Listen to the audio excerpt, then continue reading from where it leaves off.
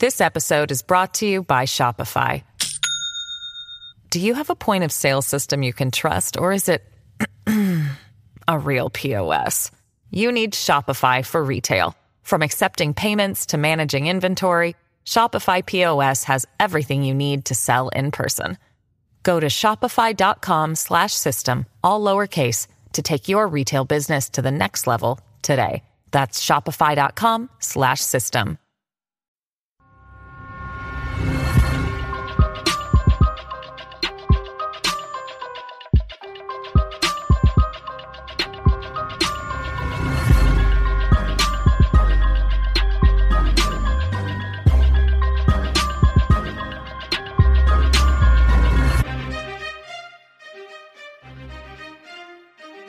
Hey guys, and welcome to the Moms and Mysteries podcast, a true crime podcast featuring myself, Mandy, and my dear friend, Melissa. Hi, Melissa. Hi, Mandy. How are you? I'm great. It felt so good to just say the regular intro and nothing different about this week. We're all here and happy and doing the full intro to the show.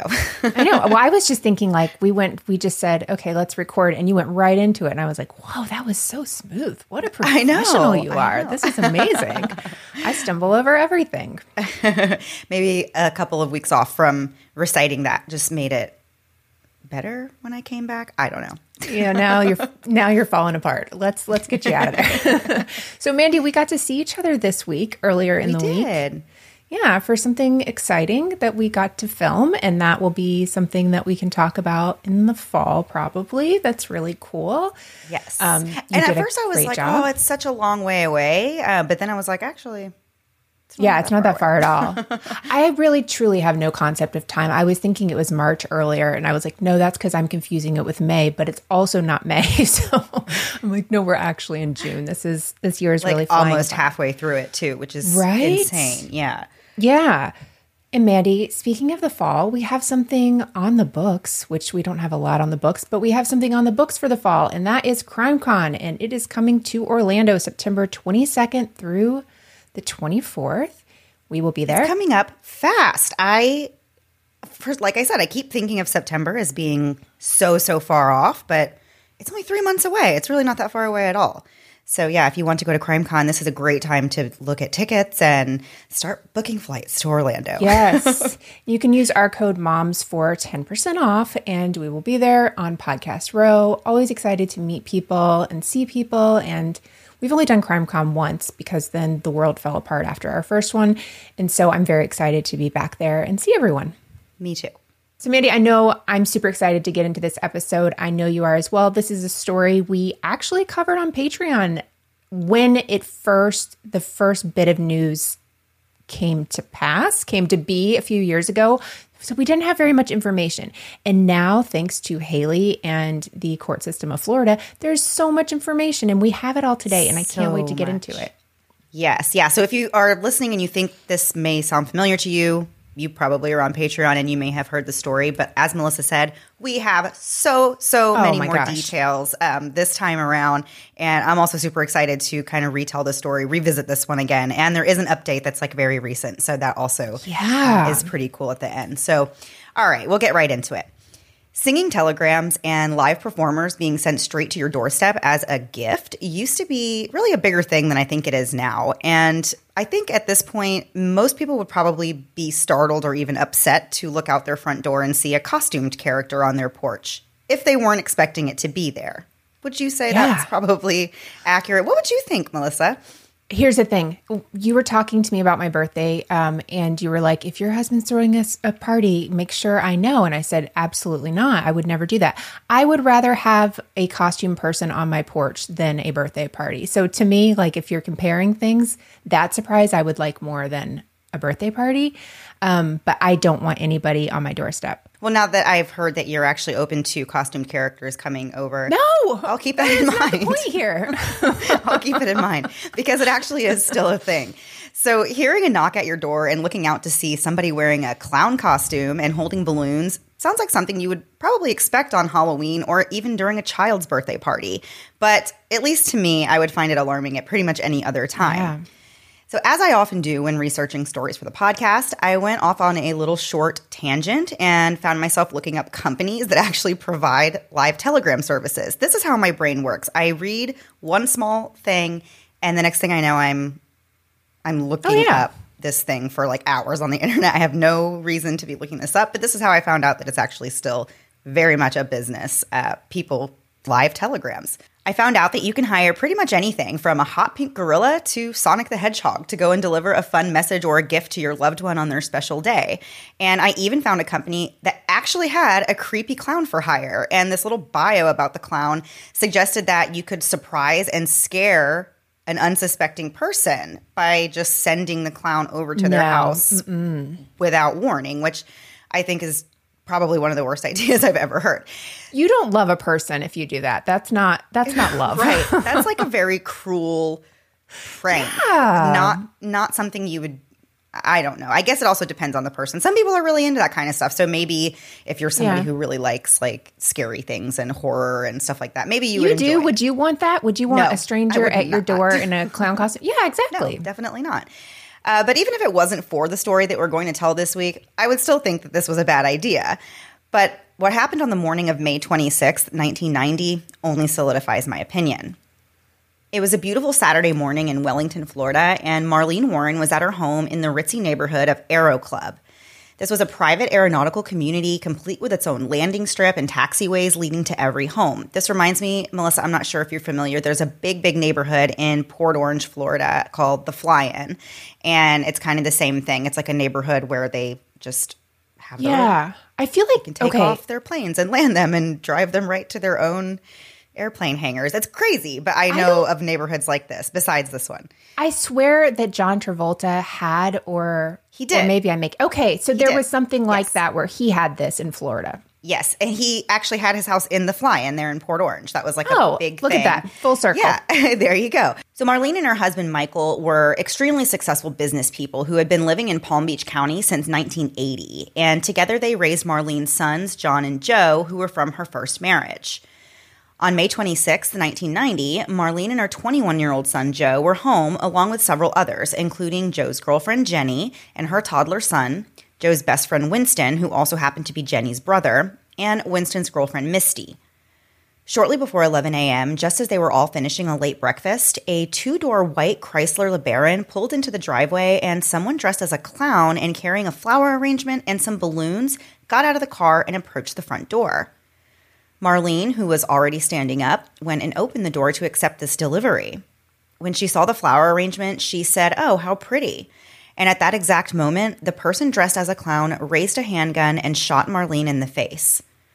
Marlene fell to the ground, and the clown calmly walked back to the LeBaron and drove off.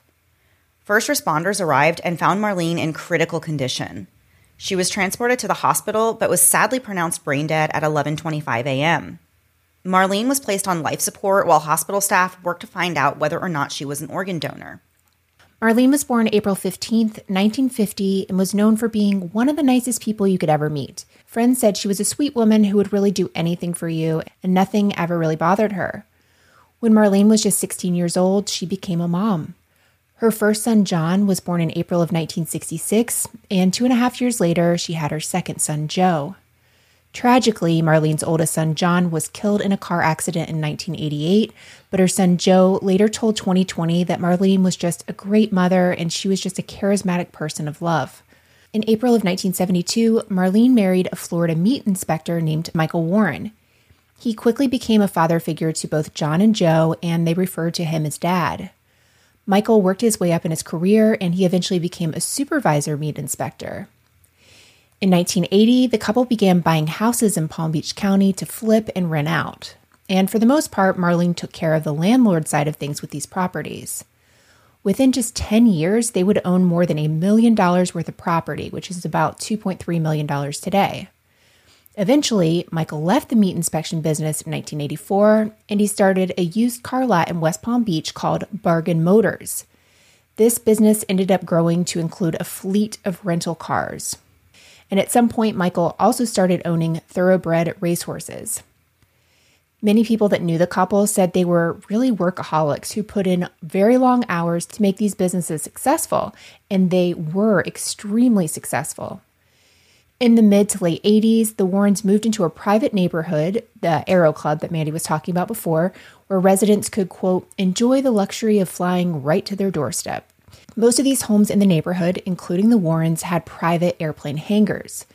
It's definitely not the type of neighborhood where you'd expect an affluent woman with no enemies to be shot in the face on her own doorstep. On the day of the shooting, Michael was driving down to Miami to look at a racehorse when Joe called to tell him what happened.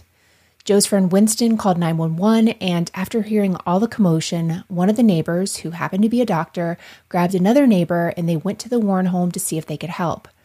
The doctor attempted to render aid to Marlene while they waited for the ambulance to arrive. Investigators soon arrived at the scene and interviewed everyone that witnessed the shooting. Joe told the officers that they were all sitting down eating breakfast when they noticed someone standing at the doorstep, and then they immediately noticed that it was actually a clown. Since Marlene was already standing, she went over to the door and answered it, and Joe said that when the door was opened, he could see a bunch of flowers and balloons. Seconds later, they heard a bang, and everybody thought that it was actually a balloon popping, but then Marlene fell to the ground, and they realized that she'd actually been shot.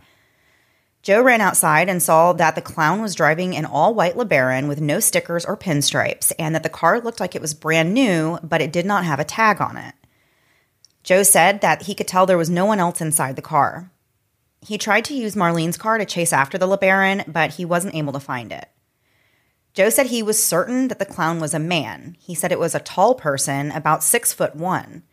The clown had orange hair on the sides, but was bald on the top, and he had on a red nose. He believed that the clown was actually wearing a mask and not makeup, and that this mask had a big orange smile. He said the clown was wearing a gray-colored jumpsuit with black army-style lace-up boots and white gloves. He couldn't see the skin color of the person in the costume, but he says that he could tell that the person had dark brown eyes. Investigators asked if there was anyone who might want to hurt his mom, and Joe said no. He told them that Marlene and his stepdad Michael got along just fine, and he never had any indication that there was an issue in their marriage. Joe's girlfriend Jenny told a similar story, adding that the doorbell didn't work, so the clown knocked on the door. She also said they heard 2 pops, and she thought that Marlene had fainted until they all rushed over and saw the blood. Jenny said the clown just calmly walked back to the car and never said a word. Jenny also said she thought the clown was a man because she said the person she saw didn't have breasts. That was her quote. She said the person was flat and real tall, around 6 foot or 6'2". She also said the clown had on white gloves and had orange hair, and that the LeBaron the clown was driving looked brand new. Jenny said Marlene was really the greatest person in the world and no one would want to hurt her, and she had never heard anything about Marlene getting threats or strange calls or anything. Jenny said immediately after the shooting, Joe went looking for a gun he knew his parents kept in their room, but it wasn't there. So he grabbed a secret gun he kept in his room. Then Joe and Jenny left in Marlene's car and they went searching for this clown, but they didn't find him. Joe's friend Winston told a similar story as well and confirmed that the shooter was at least 6 feet tall. Winston did say he thought the clown was a male and he had on makeup and not a face mask, but he also recalled orange hair. Winston's girlfriend Misty was also there, and she gave a similar statement to everyone else, but she said she couldn't be sure if the shooter was a man or a woman. She described the suspect as being 6 feet with a medium build, and she thought the clown's makeup was painted, not a mask. She said the clown was wearing reddish-colored hair with a multicolored outfit, possibly had some blue dots on it. She said the car was all white. After interviewing everyone, police put out a bolo for the white LeBaron, and later that day, they released a statement regarding the shooting. They mentioned that a clown was involved, which led to numerous tips being called in about clown sightings around town, and they continued to get calls like this for days. Keep in mind, it's not Halloween, it's late spring in Florida, basically the summer, and so hearing multiple clown sightings around town is wild. Also, bizarre, yeah.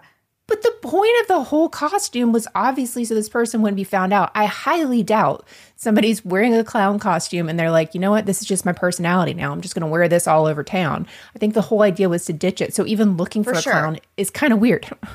Yeah, but I still think it's crazy then. Like, even if that were the case, if we're saying that there's no way this could have been the same clown, then I'm like, okay, but why are there so many clowns just being seen around town in May? You know, that is it's weird. Wild. Thankfully, I have not seen a clown in May. Ugh. In Florida. So that's one thing you don't have to worry about down here. Yeah. Forensic specialists processed the Warren home for evidence and found an arrangement of red and white carnations in a wicker basket and 2 Mylar balloons. One of these balloons was heart-shaped, and it said, "You're the greatest." And the other balloon had, like, the most random thing on it. It was an image of Snow White and the 7 Dwarfs. Wild. Those two things wouldn't go together unless you were giving this to Snow White. It doesn't make any sense. No. So the police set out to figure out where the flowers and balloons could have been purchased, as well as where someone could have gotten a clown costume for rent or for purchase. Again, like we said, Spirit Halloween isn't open for business yet, and they don't have Amazon Prime back in 1990. So I imagine there's not too many places to even get a clown costume right now. So the first day of the investigation was really a whirlwind, and things actually moved very, very quickly. Detectives first made contact with Michael at 12:15 p.m., which was relatively soon after the shooting. He said that he had no idea why this had happened, and he mentioned that the couple owned many rental properties and they had evicted tenants numerous times in the past. He told them that Marlene was the one who actually handled all the business pertaining to these rental properties, and he didn't have anything to do with that stuff, so he wouldn't know if there was anything going on. Michael told the investigator that he wanted to go see Marlene in the hospital and told them that he would call them back later to continue the conversation. About an hour later, police got a call from a woman who wanted to remain anonymous, and she told them that they, quote, might want to ask Michael Warren and Sheila Keene a few questions. So officers, of course, know who Michael Warren is. He's the husband of the woman that's just been shot a couple of hours earlier. But who was Sheila Keene? That was a name they really hadn't heard yet.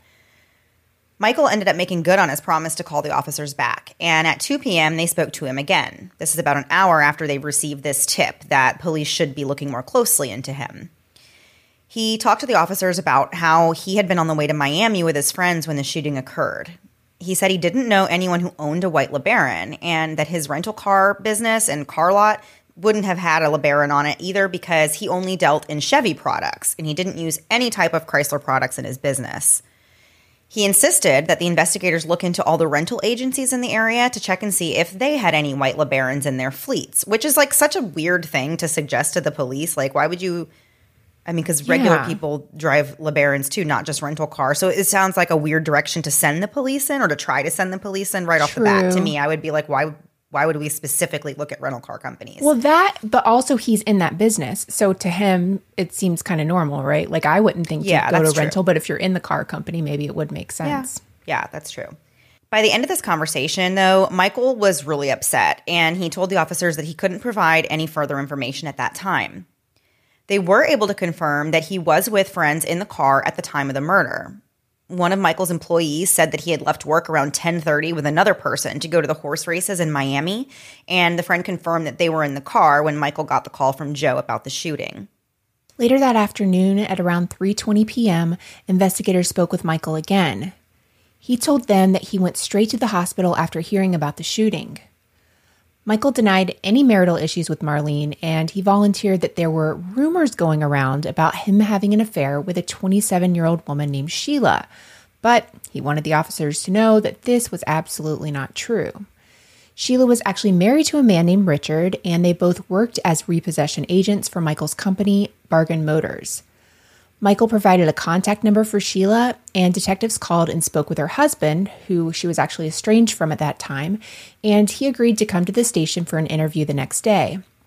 Not long after, Sheila called the investigators herself and said she would also come in for an interview the next day. Multiple people who knew Michael were interviewed, and not shockingly, several of them said that Michael was having an affair with Sheila. Some even said they'd witnessed the two of them hugging, kissing, and possibly more. So investigators continued to dig into this potential lead. Later on that evening, which is still day one of the investigation, police talked with two Publix employees in West Palm Beach who recalled a woman coming in and purchasing the exact flower arrangement and balloons found at the scene less than 2 hours before the shooting. These employees described the customer who bought them as being a white woman with long brown hair tied in a ponytail. They also said that the woman had masculine mannerisms. And this is interesting to note because when officers looked at a photo of Sheila, they also took notice to what they referred to as her more masculine features. Furthermore, Sheila's apartment was just 0.6 of a mile away from the Publix. Unfortunately, though, the store employees said they wouldn't be able to identify the woman. The store manager found the receipt for the purchase of the flowers and the balloons, and it was time-stamped at 9:22 a.m., and the items were paid with a $100 bill.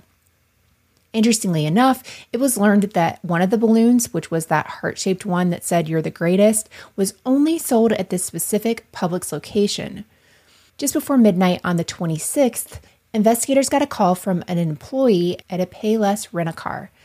They said that a white Chrysler LeBaron had actually been stolen from them on April 15th of that year, and that Bargain Motors was involved in that theft. The employee suggested that the investigators look further into it. So the next day, Sheila and her husband Richard were interviewed separately. Richard said that he and Michael had actually been friends for years, but in the recent months, he began to suspect that Michael and Sheila were having an affair. He told the officers that Sheila actually had left him already back in January of that year, which was 5 months earlier. He said that while he wasn't holding any grudges against Michael, he still just really didn't want to associate with him, and so they hadn't really talked much in the last month or so. Totally understandable. Richard said that having affairs was really nothing that was even a new thing for Michael, even before his affair with Sheila. According to Richard, Michael had, quote, all kinds of girlfriends. But he also said that he couldn't remember Michael having any real problems at home with Marlene. Richard told officers that he didn't personally own any firearms because he was a convicted felon, and that was for charges including weapons possession and drug trafficking. But he said that Sheila did have guns. In fact, she had actually called him about a month earlier saying that her .38 caliber revolver was missing, and she was asking Richard if he knew where it was, and he didn't. In Sheila's interview, she denied having an affair with Michael at all, and she said that she knew there were rumors going around that they were having an affair, but those rumors were not true. Sheila said she first heard about the murder when she called Bargain Motors that morning about some repossession work. And she said that during the time of the murder, she was actually out looking for cars to repossess in the Lake Worth, Boynton Beach, and Riviera Beach areas, and that was at the time the shooting took place. She said that she was alone that morning and didn't stop anywhere or talk to anyone, though, who would be able to confirm her whereabouts. When asked if she owned a clown suit, Sheila said no. She also said that she did not own a white LeBaron and had not even been in one recently. And she even denied stopping at Publix on May 26th. A search of the dumpsters outside of Sheila's residence turned up nothing incriminating. But there was still plenty more to be learned about Sheila, and we're going to get into it after a quick break to hear a word from this week's sponsors.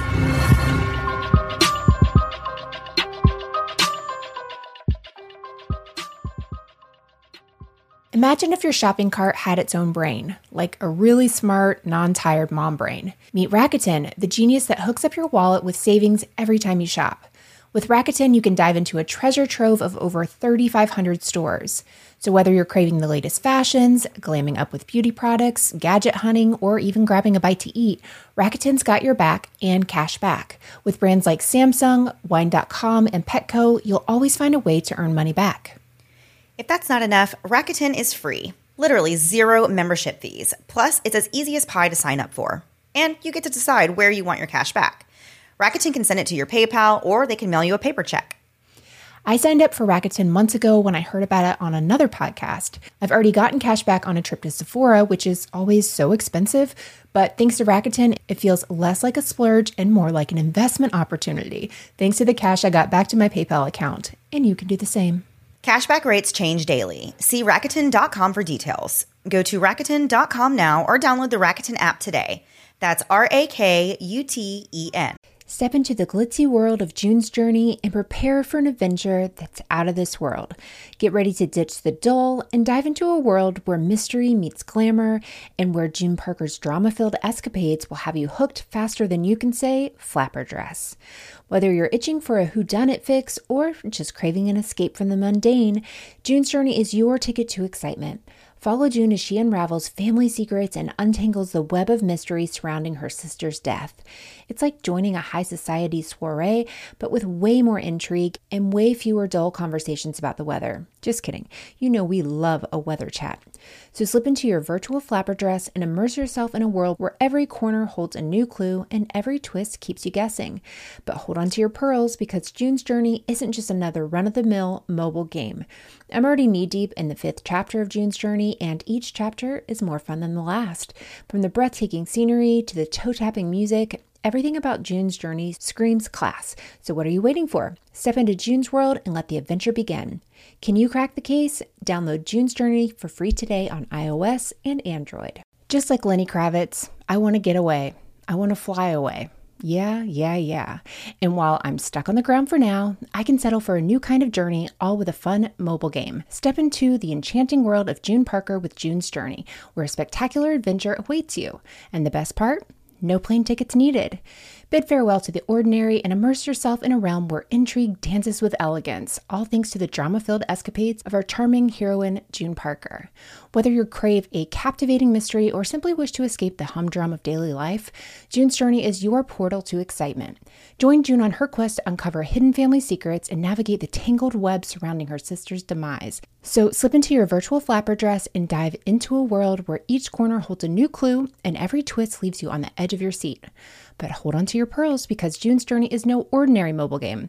I'm knee-deep in the 5th chapter, and each section is really more delightful than the last. From the breathtaking scenery to the catchy tunes, every aspect oozes sophistication and refinement. So don't hesitate any longer. Step into June's world and let the thrilling adventure unfold. Can you crack the case? Download June's Journey for free today on iOS and Android. And now back to the episode. So before the break, we're learning about police's investigation into Sheila, their conversation with her, kind of figuring out where she was on the day that Marlene was murdered. And investigators learned more about Sheila's background, and much of it was very unappealing. When Sheila was in her late teens, she began dating Richard Keene, who was 20 years older than her. So that's quite a big gross age difference as a teen. Yes. Even more gross is that Richard was actually dating Sheila's cousin at the time they met. And so Sheila essentially stole Richard away, which really Richard just left and now went to Sheila.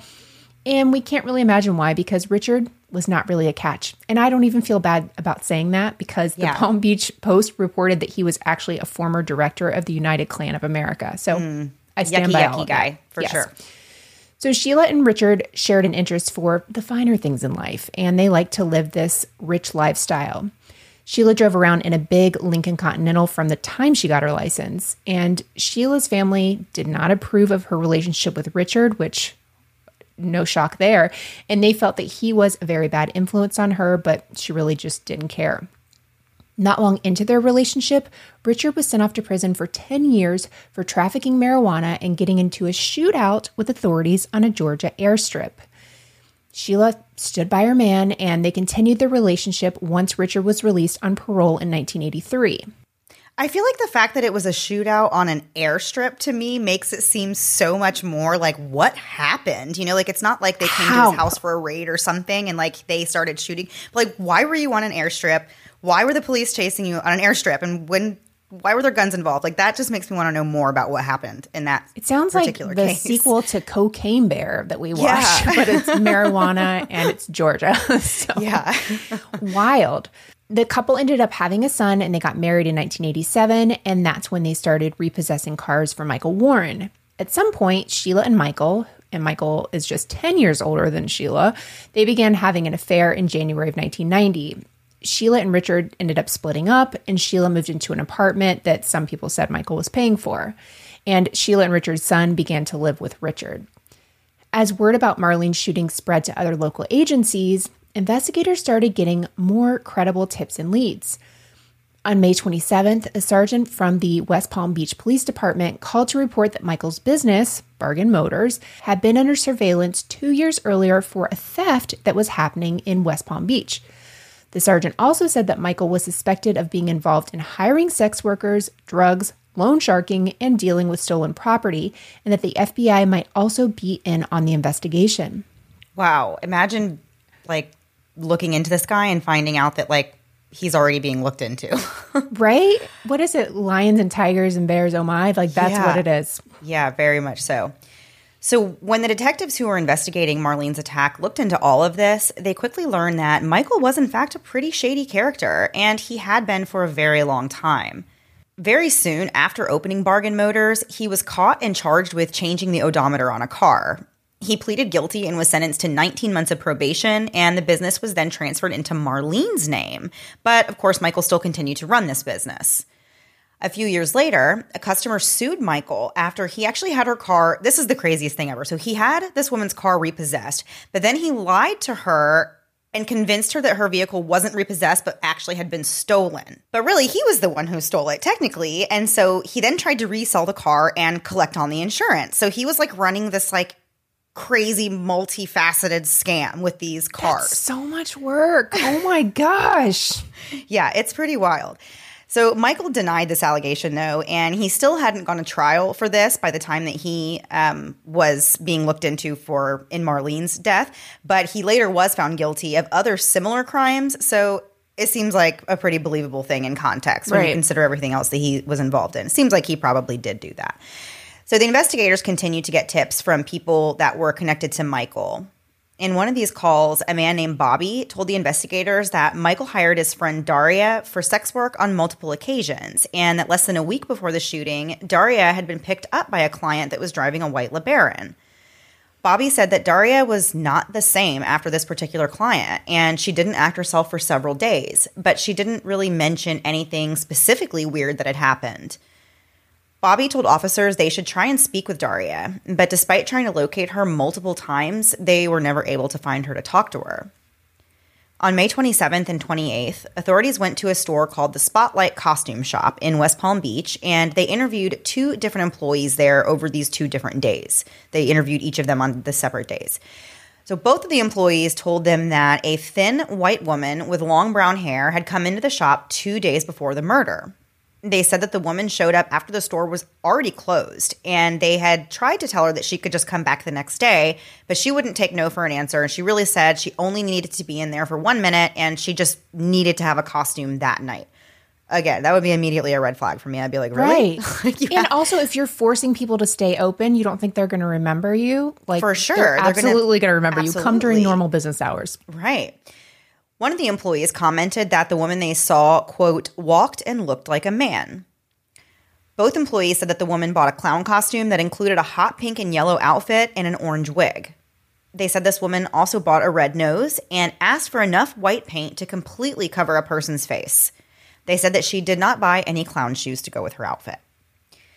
The employees looked at a 6-photo lineup, and they both pointed to Sheila, saying that she looked the most like the customer they saw, although one of them was kind of wavering in that, and she did point to a different woman she thought looked like the customer as well. Based on the receipts from the store, the investigators were able to purchase the same identical orange wig as the one that was purchased by this mystery customer, and they just kind of held on to that. They didn't know how it could maybe be useful later.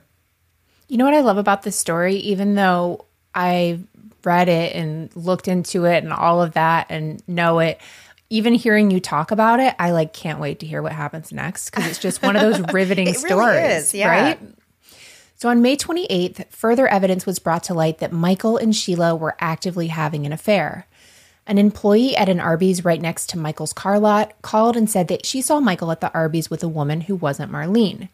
She said Michael had come into the restaurant many times over the years, sometimes with his employees, sometimes with different women. In this particular instance, he was walking arm in arm with a woman that he appeared to be in an intimate relationship with, but it wasn't his wife.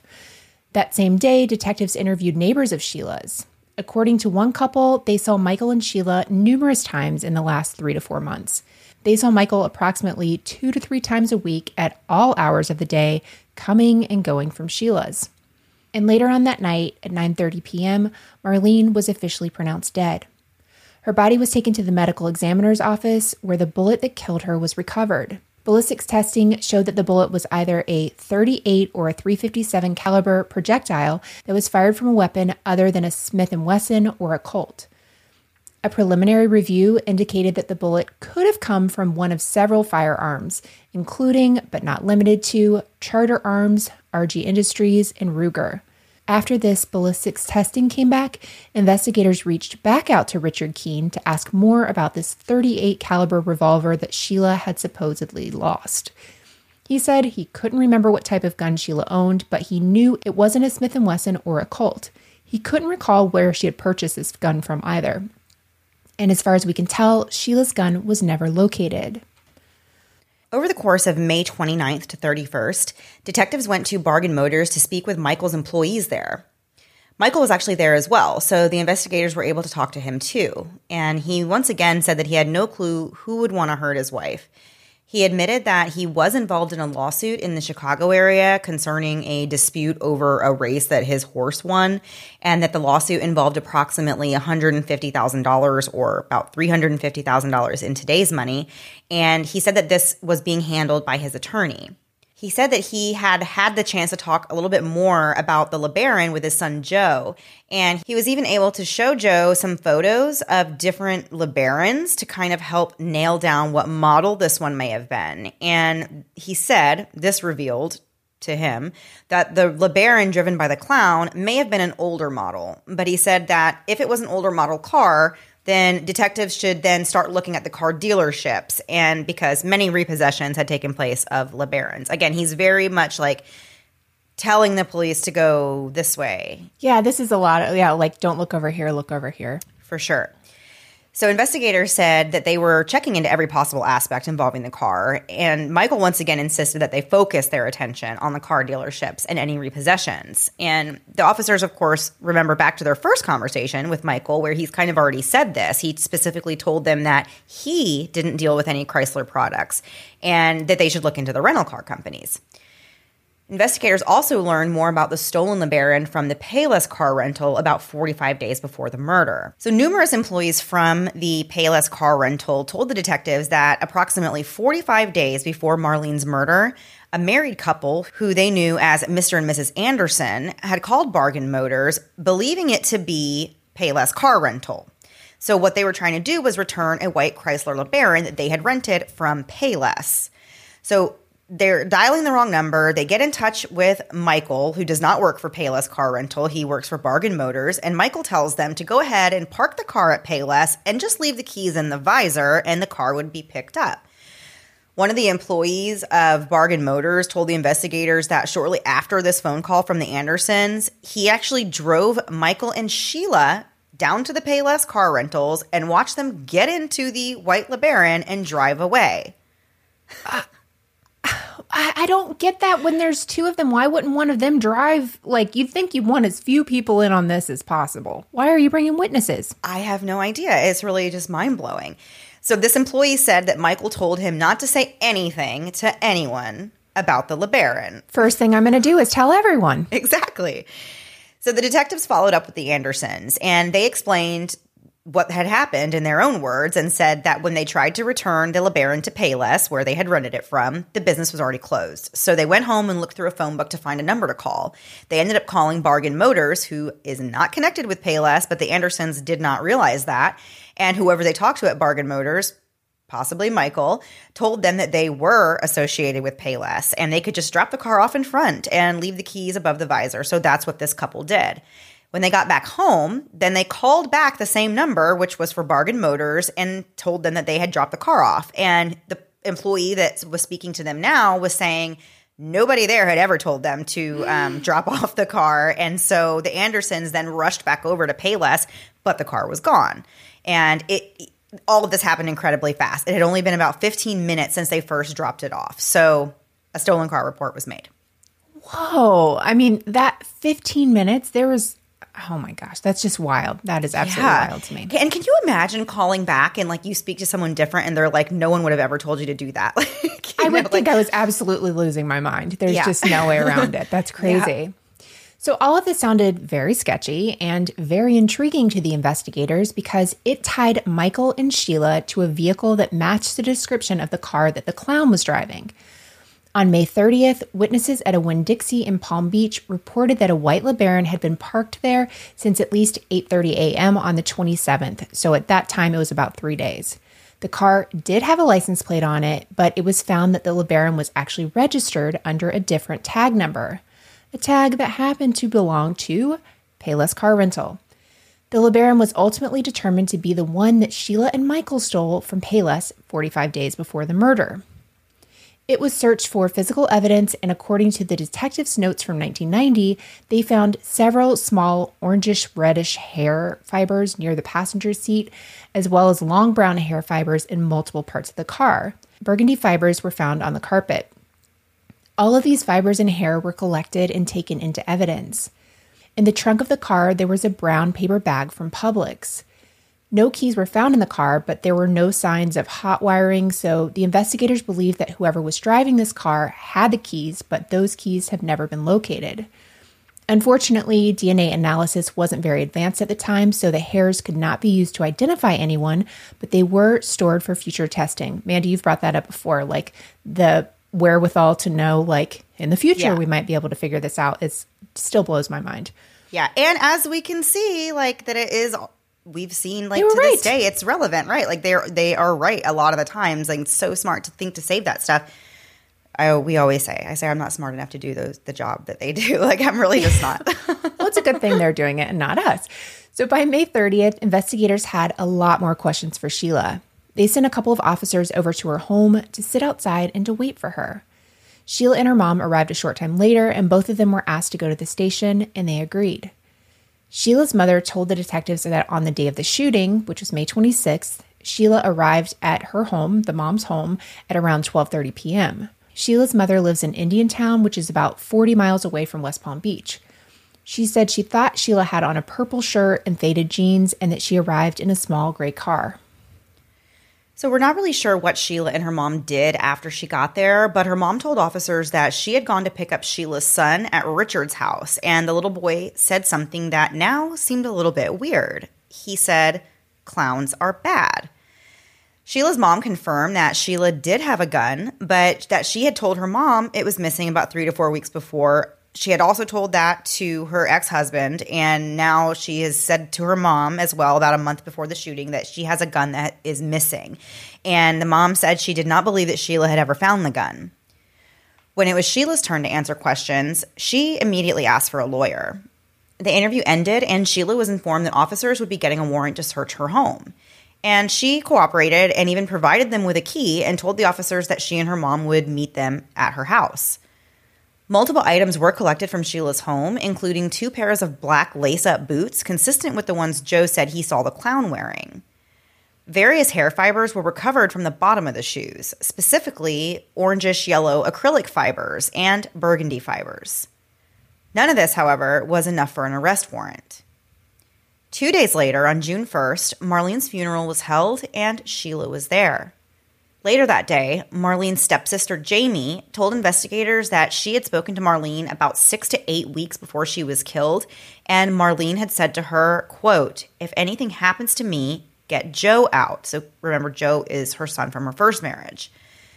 Jamie knew that Marlene and Michael had fights, but Marlene never really elaborated on the details of her marital problems. But she did tell another sister that she actually was planning to divorce Michael.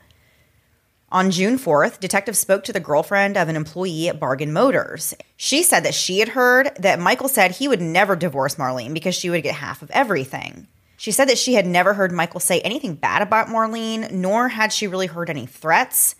And she also said that in the weeks before the murder, she heard that Michael was trying to really back away from his relationship with Sheila, the affair. Sheila and Michael evidently stopped having these long lunches together, and Michael seemed to kind of be putting her off, and Sheila did not appear to like it.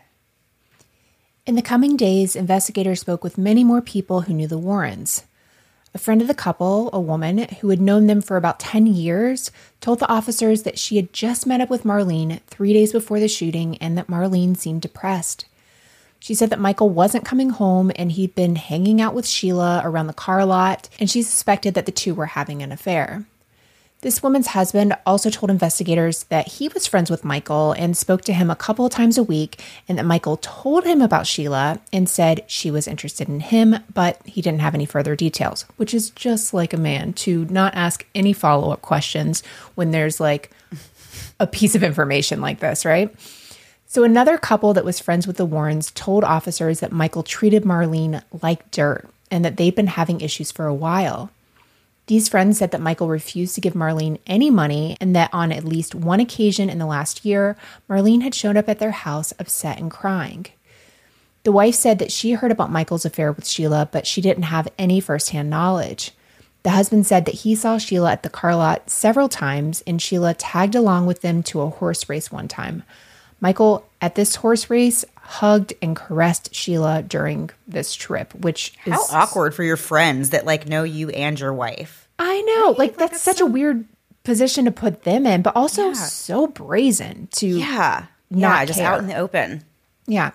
So on June 6th, a man called to say that he had actually seen Sheila in his store 2 to 3 years earlier wearing a clown suit. And this sounds kind of wild, but detectives actually found a photo of Sheila wearing a clown costume for Halloween. It didn't look like the one that the killer had been wearing, but it was still eerie and possibly important to the case. I say yes and no on that. I know. I'm like, is it eerie? Because people dress up like a clown, like regular people. Okay, in the 80s, how many costumes did we have? We had clowns. Very true. Yes. I think I was a clown like 10 times in my childhood. Exactly. We just didn't have a lot of choices. So probably everyone in this case was in a clown costume at one point. Yeah. So at one point, investigators spoke with Joe's girlfriend, Jenny, again to get another statement from her. She was one of the 4 witnesses to the shooting. She was asked whether or not she and Joe had ever talked about the investigation. And she told him that she really didn't. She said she didn't like to talk about it with Joe because it made him just get incredibly upset and start crying immediately. She talked about how much Joe really just loved his mom, and she did too. Jenny said that Joe and Marlene were very, very close as mother and son, and they never really fought. They would argue and bicker, but they never fought. Jenny said that Joe never said anything about who he thought could have killed his mom, although Joe later did tell WPTV that he suspected Sheila was responsible. Jenny said that on the night before the murder, she and her toddler son went over to the Warrens to be with Joe and the family. Other people were there as well, including her brother Winston, who, as we said, was friends with Joe, and Winston's girlfriend Misty. Marlene was also there, but Michael wasn't. He didn't get home that night until really, really late after work. Jenny said that Marlene didn't seem upset or she didn't say anything out of the ordinary and she was in her usual cheerful mood. But when Michael got home, all he did was make a sandwich, grab a drink, and went straight to bed. And this is all while Marlene and the kids, everyone else is sitting on the couch. Jenny kind of described it as Michael walking in the door from work very, very late and saying, "Hey, honey," and then just retiring for the night, not even bothering to hang out with anybody that was there. Jenny, Winston, and everyone else ended up staying the night that night at the Warren home. And in the morning, Jenny said she heard Michael opening all the doors in the house to the bedrooms and checking to see if there were people inside. He would just open the door and look in, but wasn't saying anything. And then a short time after that, he left to head to Miami for the horse races. And everybody else in the house kind of started to wake up, and Jenny then started to make breakfast for everyone.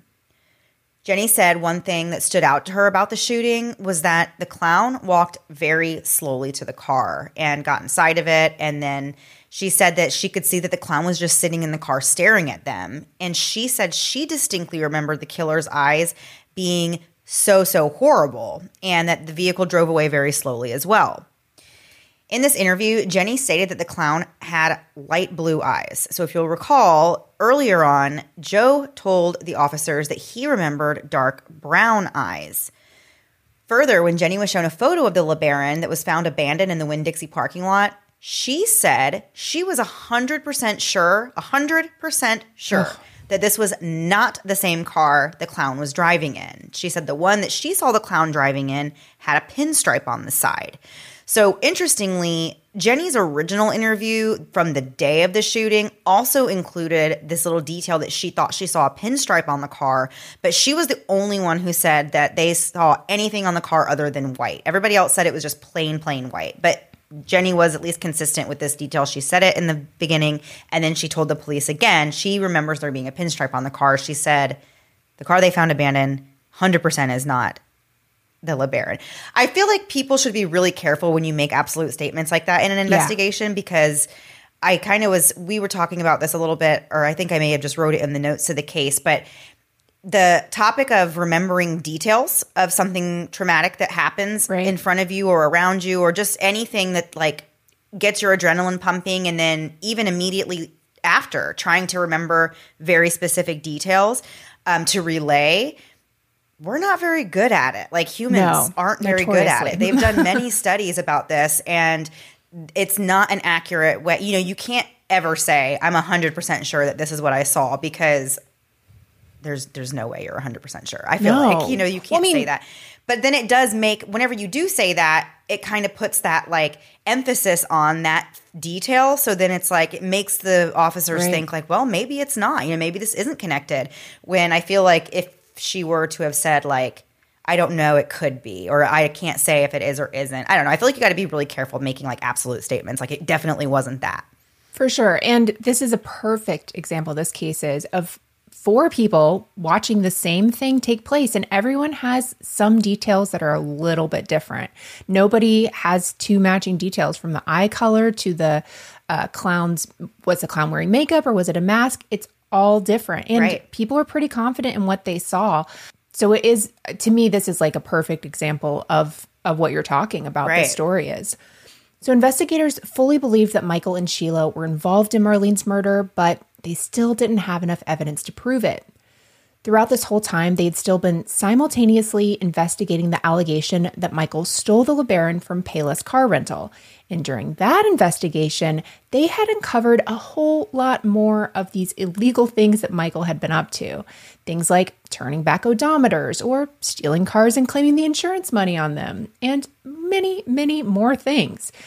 So Michael's arrested in October of 1990, which is a few months after the murder, on 13 counts of racketeering, grand theft, conspiracy to commit grand theft, operating a chop shop, and filing a false and fraudulent insurance claim. A prosecutor said that these charges were really just the tip of the iceberg of all the criminal activity that Michael and his employees had a hand in. He was eventually charged with a total of 66 counts. So a year after Marlene's murder, police announced to the media that they knew who was involved, and they named both Michael Warren and Sheila Keene. Their theory was that Michael wanted Marlene dead, and Sheila agreed to do it, that she was the shooter. Several possible motives were discussed, including the affair, the hefty life insurance policy on Marlene, and that Michael would gain full ownership of the couple's properties. Detectives said that while they may have enough for an arrest, they felt that they may not have enough for successful prosecution, but they were certain that Sheila and Michael were involved. An arrest was never made at that time or anytime soon after. They continued to dig deeper into the case, but they couldn't find enough hard evidence to bring charges. In August of 1992, Michael was found guilty on 43 of those 66 counts that he was accused of involving his business, and his lawyers said the only reason Michael was even taken to trial over these charges was because he was suspected in Marlene's death. At the sentencing, the judge accused the investigators of quote-unquote coercion of witnesses and agreed that Michael would have never gone to trial if his wife hadn't been killed. He called the case against Michael, quote, total and complete selective prosecution, end quote. Prosecutors obviously disagree with this assessment of the situation. So the guidelines of the state suggested a 9 to 22-year prison sentence, but the judge decided to sentence Michael to 22 years of probation, which is kind of wild that it's a 9 to 22-year prison sentence, and he's like, just 22 months of probation. You're good. Not months. I actually messaged Haley to find out, because I literally thought it was a typo when I saw that he was sentenced to 22 years of probation. I was like, there is no way that is right. And so like I text Haley and I was like, I just want to make sure like it wasn't supposed to be months, like an accident. And I was like, because I've never heard of anyone getting sentenced to like 20 plus years of probation. And she said, no, it was 22 years. So that's wild to me. I've never heard of somebody being put on probation for that long. No. That seems like, that is bizarre. And also like as a person getting sentenced to that, I can't imagine being on probation for 22 years. I mean, obviously it's not supposed to be fun. It's a punishment, but like, that's a long time. Yeah, but not having any actual jail time and getting that much probation, that's pretty wild. So it was later ruled in the Court of Appeals that Michael should have gotten a harsher sentence, not just probation, and so he was then sentenced to 9 years in prison, but he got out after serving 4 of those years. Michael and Sheila then moved to Tennessee, where they opened a restaurant called the Purple Cow, which feels so random after all of the things that he's been involved in to be like, now it's a restaurant. So they later moved to Virginia and they got married in 2002. And it seemed like at this point, Marlene's case has pretty much gotten cold. But years later, in 2013, a new lead detective was assigned to Marlene's case and the ball started rolling again. All the physical evidence that they gathered back in 1990 was sent to the lab to be retested. A technician went through all of it and found an orange-yellow acrylic hair on the ribbon from the balloons at the crime scene. And they were able to compare the acrylic hair to the ones from the wig that investigators had purchased at that Spotlight costume store back when the murder first happened. That one we said they didn't know when or how it could have been useful. All they knew was that it was an identical to the one that this mystery person had purchased at the store. So maybe they'd be able to match it down the line sometime. Right. So these fibers actually were an identical match in composition. Further analysis of the burgundy-colored hairs that were found originally on the bottom of Sheila's boots and in the abandoned LeBaron were also determined to be an identical match. The human hair that was found in the LeBaron was analyzed, and it was concluded that it matched a sample of hair collected from Sheila's head. DNA analysis concluded that Sheila could not be excluded as a source for the hair, and further analysis on the skin portion of the hair on the root concluded that Sheila was the source of the skin on the hair that was the one that was found located in the abandoned LeBaron that they found. So this all gets a little bit confusing because they're collecting evidence from so many different places. I feel it kind of gets a little mixed up. So this is the one from the abandoned. And by the way, they also haven't linked any of these items to any individual. So like they're still kind of like everything's kind of everywhere. So based on all these things that they've now found, the investigators felt like they were really sure Sheila was the killer clown. They took their evidence to the state, and the state agreed to take the case before a grand jury. Sheila was officially indicted on one count of first-degree murder with a firearm on August 31st, 2017. She was arrested on September 26th in Virginia. Prosecutors said they'd be seeking the death penalty, but they later decided not to, which meant that Sheila would still be facing life in prison. After Sheila was arrested, Marlene's mom, who at this time was 87 years old, told the Florida Sun-Sentinel, quote, "I didn't think that it would ever happen. There's always hope, but I'd prefer to have her instead. She was a special young lady. It feels good that they found the killer, but it's taking me back to the memory of it, and it's kind of hard. I feel like crying now, but I'm glad it's over." That just breaks my heart for her poor mom. But that, however, is not where our story ends. And we are going to wrap up the conclusion of this story after one last break to hear a word from this week's sponsors.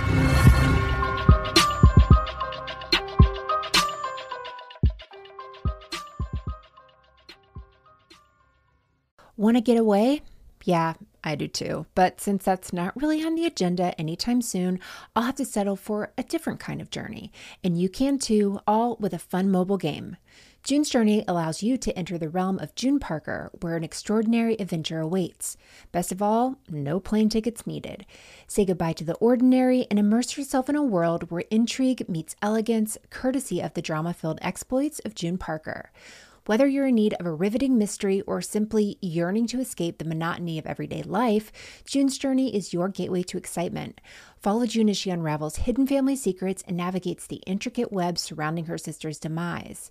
It's sort of like an upscale soiree minus the dull weather discussions, although we secretly enjoy those too. But hold on to your pearls, as June's Journey is no ordinary mobile game. I'm deep in the 5th chapter, with each section proving more enjoyable than the last.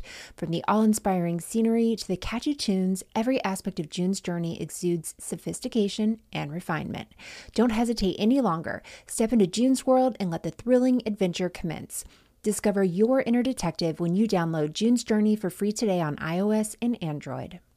How's that saying go? Failing to plan is planning to fail. And as much as I'd like to pretend I could just wing it through life, I know that I can't. But no matter how much planning I do, if I can't get a good night's sleep to execute it, all the planning in the world couldn't save me. And I'm sure you've been there before too. But thanks to Magnesium Breakthrough, no matter what my day looks like, I know I can go into it being well rested and feeling great. For me personally, taking Magnesium Breakthrough before I go to bed has helped me solve some of those sleep problems, including that winding down after a long day, as well as tossing and turning while I'm rehashing literally every second of the day. And while there are a lot of magnesium supplements out there, only one can give you all 7 forms of magnesium that are designed to help calm your mind and help you fall asleep, stay asleep, and wake up feeling refreshed, and that is Magnesium Breakthrough. For an exclusive offer for our listeners, go to buyoptimizers.com/moms. Do it now. Your body and brain will thank you. Again, that's buyoptimizers.com/moms and use promo code MOMS during checkout to save 10%. Hey, it's Kaylee Cuoco for Priceline. Ready to go to your happy place for a happy price? Well, why didn't you say so? Just download the Priceline app right now and save up to 60% on hotels. So whether it's Cousin Kevin's Kazoo Concert in Kansas City, go Kevin, or Becky's Bachelorette Bash in Bermuda, you never have to miss a trip ever again. So download the Priceline app today. Your savings are waiting. Go to your happy place for a happy price. Go to your happy price, Priceline. And now back to the episode. So before the break, after years and years of speculation, Sheila has finally been arrested. And as Sheila's defense got to work going over all the evidence that the state had gathered against her, they realized that the state didn't have as strong of a case as they thought they did. They found that the state had really been misleading about the evidence. So to elaborate, we'll start with those orange-yellow acrylic fibers that the state said was found on the balloon ribbon. So when the defense started looking into it more closely, they noted that the hair fibers had never been discovered until the case was reopened in 2013. So the lead crime scene investigator in 1990 said that when he collected the balloons and ribbons, he visually examined them for any trace evidence like hairs and fibers. And he said there were none. He said if there had been, he would have photographed the hairs and packaged them separately. The crime lab employee who handled the evidence bag containing the balloons and ribbon in 1990 also said they didn't find any hairs or fibers. But the lab employee who handled the balloon ribbon evidence in 2013 said that when she opened up the package, she found a 6 to 8 inch fiber. So she was the first person to have ever noticed this, and she added it to the property receipt. Meanwhile, Sheila's defense also found out about an audit that had been conducted at the Palm Beach Evidence Unit back in 1999 after ongoing problems with the way that evidence was being handled. The results of this audit were damning. It was concluded that there were several issues with the evidence unit, including that the evidence bags were often not sealed properly. So a year after this audit, which was in 2000, the Palm Beach Post actually wrote an article about it and referenced multiple cases, including Marlene's. A blurb from this article reads, quote, "Nearly 10 years after a clown murdered Marlene Warren, county auditors have discovered some of the evidence was improperly stored. Open bags containing a white clown glove, 7 types of clown makeup, an orange wig, and a bozo-type suit linked to the Wellington murder were found this fall inside the sheriff's evidence room. The bags should have been sealed to preserve evidence," end quote. It's possible, if not likely, that these items were the ones that officers purchased from the costume shop and not actual evidence they gathered in the case. But either way, it seemed like they were often careless with evidence. Even after the audit, the department still didn't investigate any of the evidence to see if it had been contaminated. Sheila's defense now wondered whether the hair and fiber evidence had also been contaminated during the audit. They wondered if it was possible that a fiber from the clown wig in the open bag somehow got into the bag with the balloons from the crime scene. Furthermore, the human hairs from the LeBaron were not a direct match to Sheila like the state had been alleging. The way the state had worded it, it made it sound like the hair they collected was an identical match to Sheila's hair. But that's not exactly what happened. What actually happened was that the FBI found that the hairs in the car were consistent with Sheila's hair, but that the comparison of microscopic characteristics is not enough for a basis of personal identification. So in other words, the hair could belong to someone other than Sheila. The defense learned that the FBI analyzed the hair shaft and root and concluded that the skin on the hair root said that it belonged to Sheila, but that also wasn't true. They actually found both male and female DNA on this root portion of the hair. And furthermore, the male DNA was what they said was the major contributor. So although Sheila couldn't be ruled out from being the source of the hair, they said the hair actually most likely came from a man. The final conclusion from the FBI was actually that the hair, quote, exhibits both similarities and differences to the head hair sample from Sheila Keene. The FBI had also done a partial mitochondrial DNA sequence from a hair found in the right rear of the car, but it was again determined that Sheila could not be ruled out as the source. However, they also found that 4% of Caucasians in the United States have the same mitochondrial DNA sequence. So even though Sheila can't be excluded, neither can 1 out of 25 every other random white women in this country. So basically they're saying it's completely useless information to have.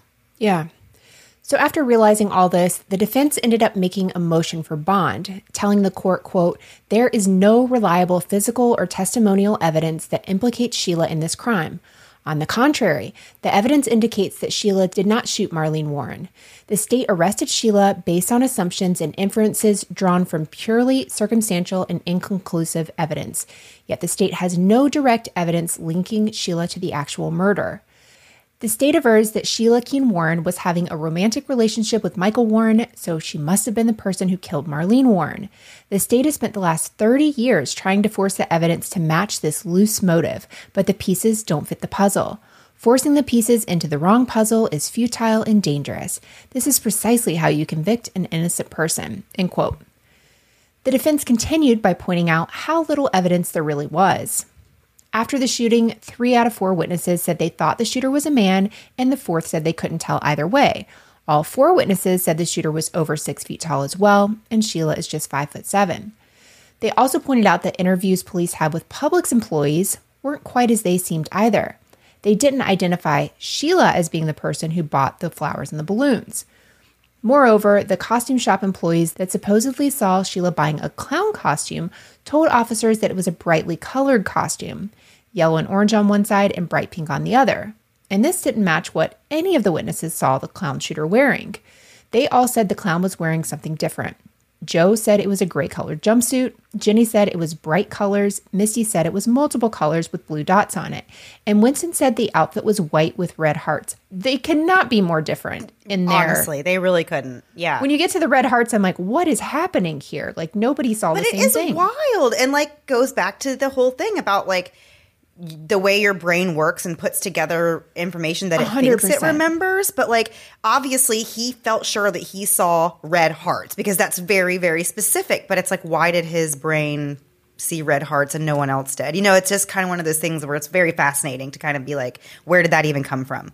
And it's a traumatic thing. Like I was even telling you, this is back to my little hospital stay. There was something I told you and I said, actually, I don't know if I remember that or if somebody told me that because there was just so much going on that I don't remember if that's a true memory I have. And so I can't imagine watching your mom be shot and then trying to remember, like, there's a freaking clown at your door. I just can't imagine putting all these details together. And that alone is so distracting. Like, just to even think, like, it was a clown, and then to have to be like, oh my gosh, now I have to remember, like, what type of clown, like, what it was wearing, like, all that stuff. Like, it's just a lot to have to process and put together. Versus what your memory of a clown should look like or whatever. Yeah, it's wild.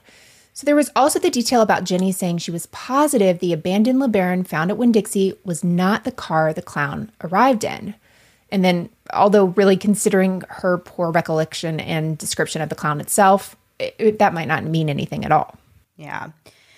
So the defense said that even if the 2 hair samples from the LeBaron did belong to Sheila and the vehicle was in fact involved in the murder, these findings still don't suggest when or how those hair samples ended up in the vehicle because Sheila could have still been inside that car any number of times in the days leading up to the shooting.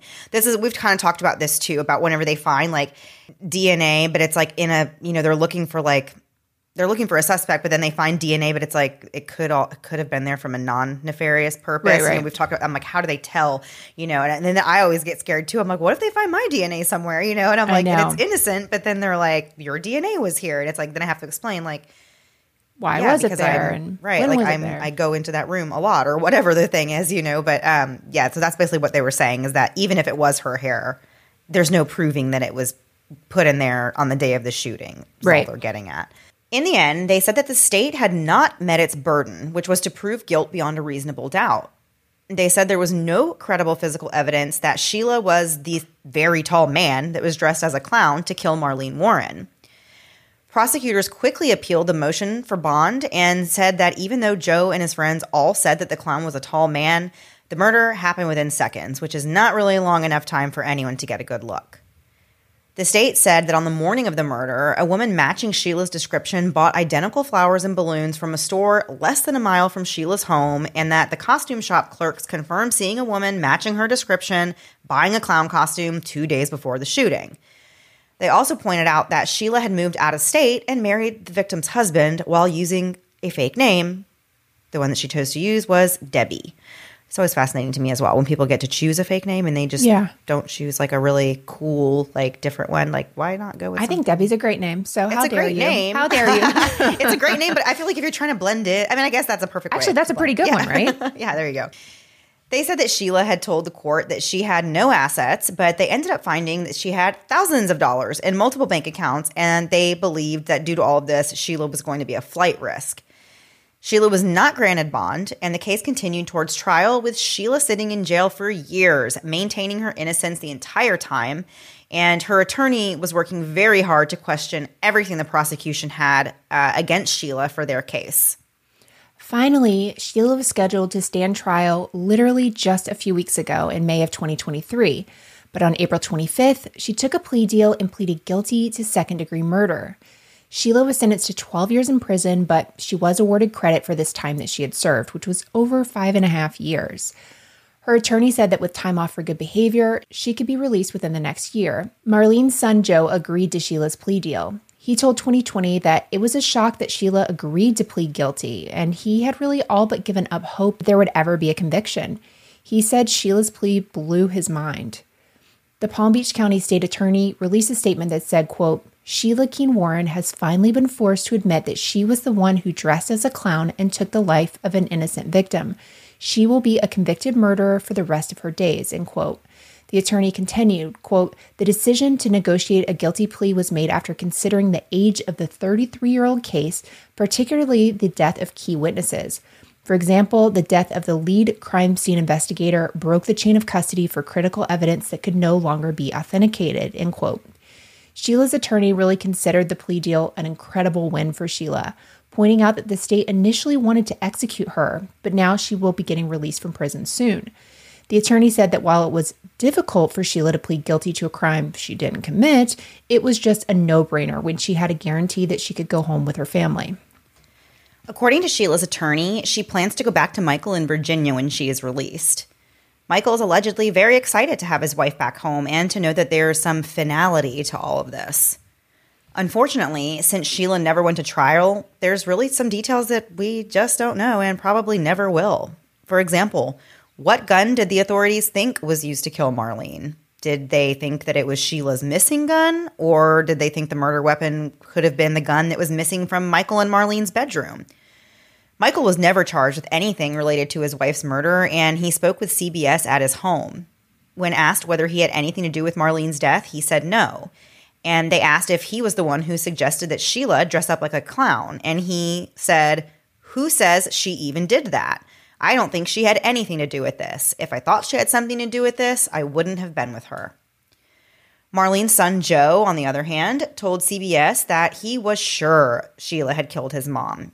He said, quote, "Sheila Keene Warren was the murderer of my mother. I was there, I saw her eyes, and I'll tell you, they're the eyes. I'll never forget them," end quote.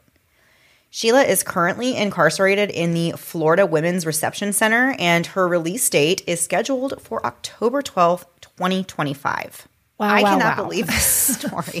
I don't even know what my thoughts are. Honestly, I really don't. I feel like it's one of those stories where it's like, if it wasn't Sheila, then who was it? They didn't really have any other suspects. Right. I mean, I can see how they say they don't really have any hard evidence to point towards her, but if not her, then who? The other thing, I feel like there's questions on both sides, though, because the other thing that I have a question of is they never found any of the clown costume, right? They never found any piece of it. They didn't find any parts of it in any dumpsters nearby. I'm sure they checked around to find out if someone had ditched a clown suit, you know.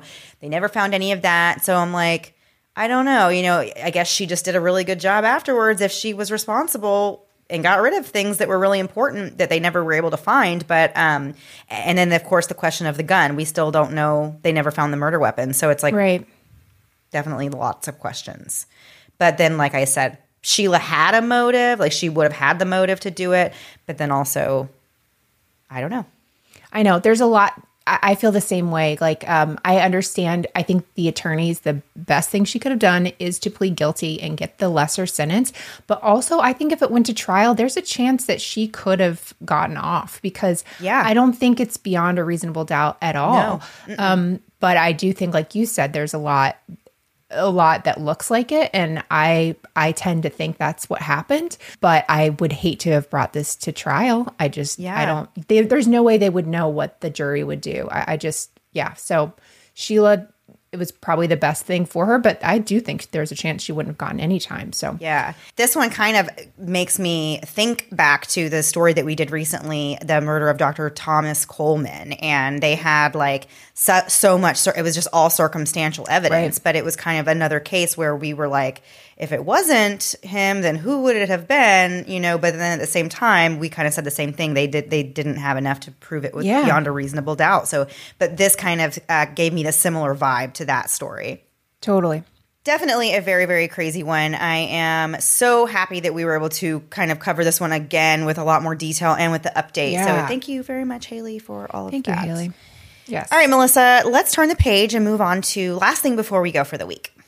Okay, this has been a long episode, so this is going to be kind of a quick last thing before we go. So, Mandy, school is out for most people this month.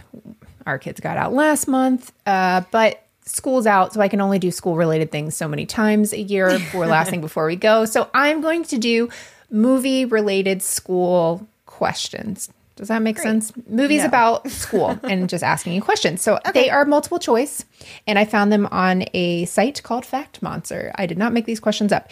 Right. Here we go.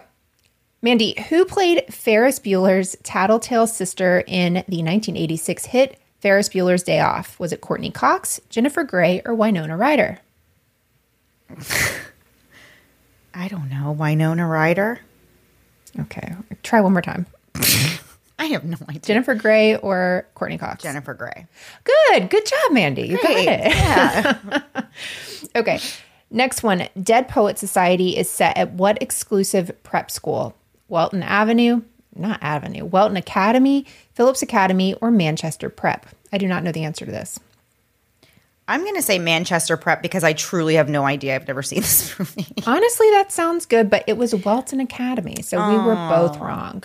Okay, in the 1989 film Heathers, which actress was not named Heather? Here's some redemption. Was it Winona Ryder, Shannon Doherty, or Kim Walker? Was not named Heather? Mm-hmm. In the movie The Heathers.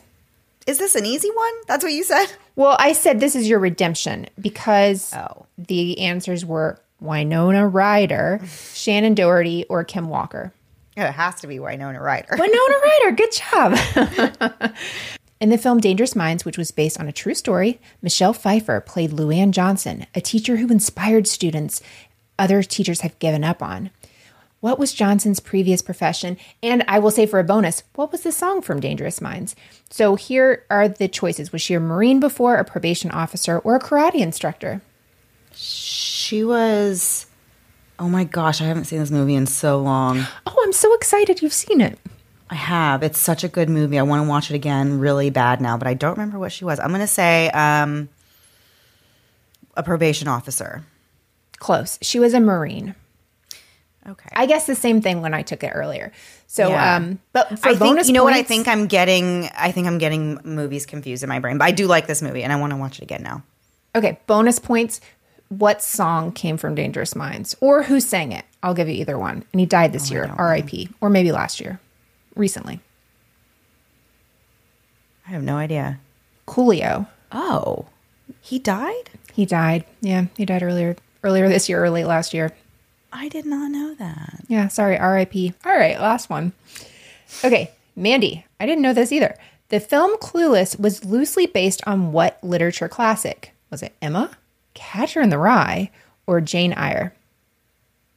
Definitely not Catcher in the Rye. No, good job. Good job.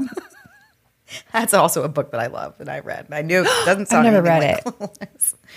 Has to be. What'd you say, Jane Eyre or Emma? What'd you say? Mm-hmm. I've never heard of Emma. So which one are you guessing? But that's probably what it's. I mean, maybe let's just guess Emma, since I have never heard of it. Good job. You got it. You got it. Yeah. Yeah, I'll do this one. Last question. Who directed the definitive film of the 1970s high school experience, Dazed and Confused? Was it Kevin Smith, Richard Linklater, or Steven Soderbergh? I am not well versed on my directors, Melissa. How dare you? I know. Well, I didn't pick the question. Well, I did pick the question, but I don't know anything about movie directors. Why don't you just tell us? Did you say Richard Linklater? Good job, Mandy. You got it right. Awesome. I thought it was Kevin Smith, but that didn't even make sense. Yeah, that's it. That's all I've got. They weren't great, but that's you did great. No, I thought it was great. I think it's great because then I try to learn things, although I will absolutely 100% forget them as soon as I get off this conversation with you. If nothing else, just remember Winona Ryder was not the Heather in the Heathers. There you go. I know. Yeah. Well, now, I mean, I will say what I got out of this last thing before we go is that I want to go watch some movies. There's a few movies I want to go watch now. So there you go. I mean, look what we've done. Look what we've done. Look what we've done. Before we get going, we are going to be playing a promo for Murder, She Told. She tells stories of Maine and New England true crime, unsolved mysteries, and she's a big advocate for victims and their families, so we'd love it if you checked her out. Awesome. All right, guys, that is it for this week. We'll be back next week, same time, same place, new story. Have a great week. Bye. Murder, She Told is an award-winning true crime podcast that dives into the lesser-known cold cases and true crime stories from the New England region and beyond. Created by me, Kristen Seavey. Murder, She Told uses detailed storytelling with an investigative twist, weaving in original interviews with those closest to the case. Rooted in deep research, straightforward narratives, and the victims at the center of every story, Murder, She Told will speak to any listener, no matter where they call home. Learn more at murdershetold.com and find Murder, She Told now wherever you get podcasts.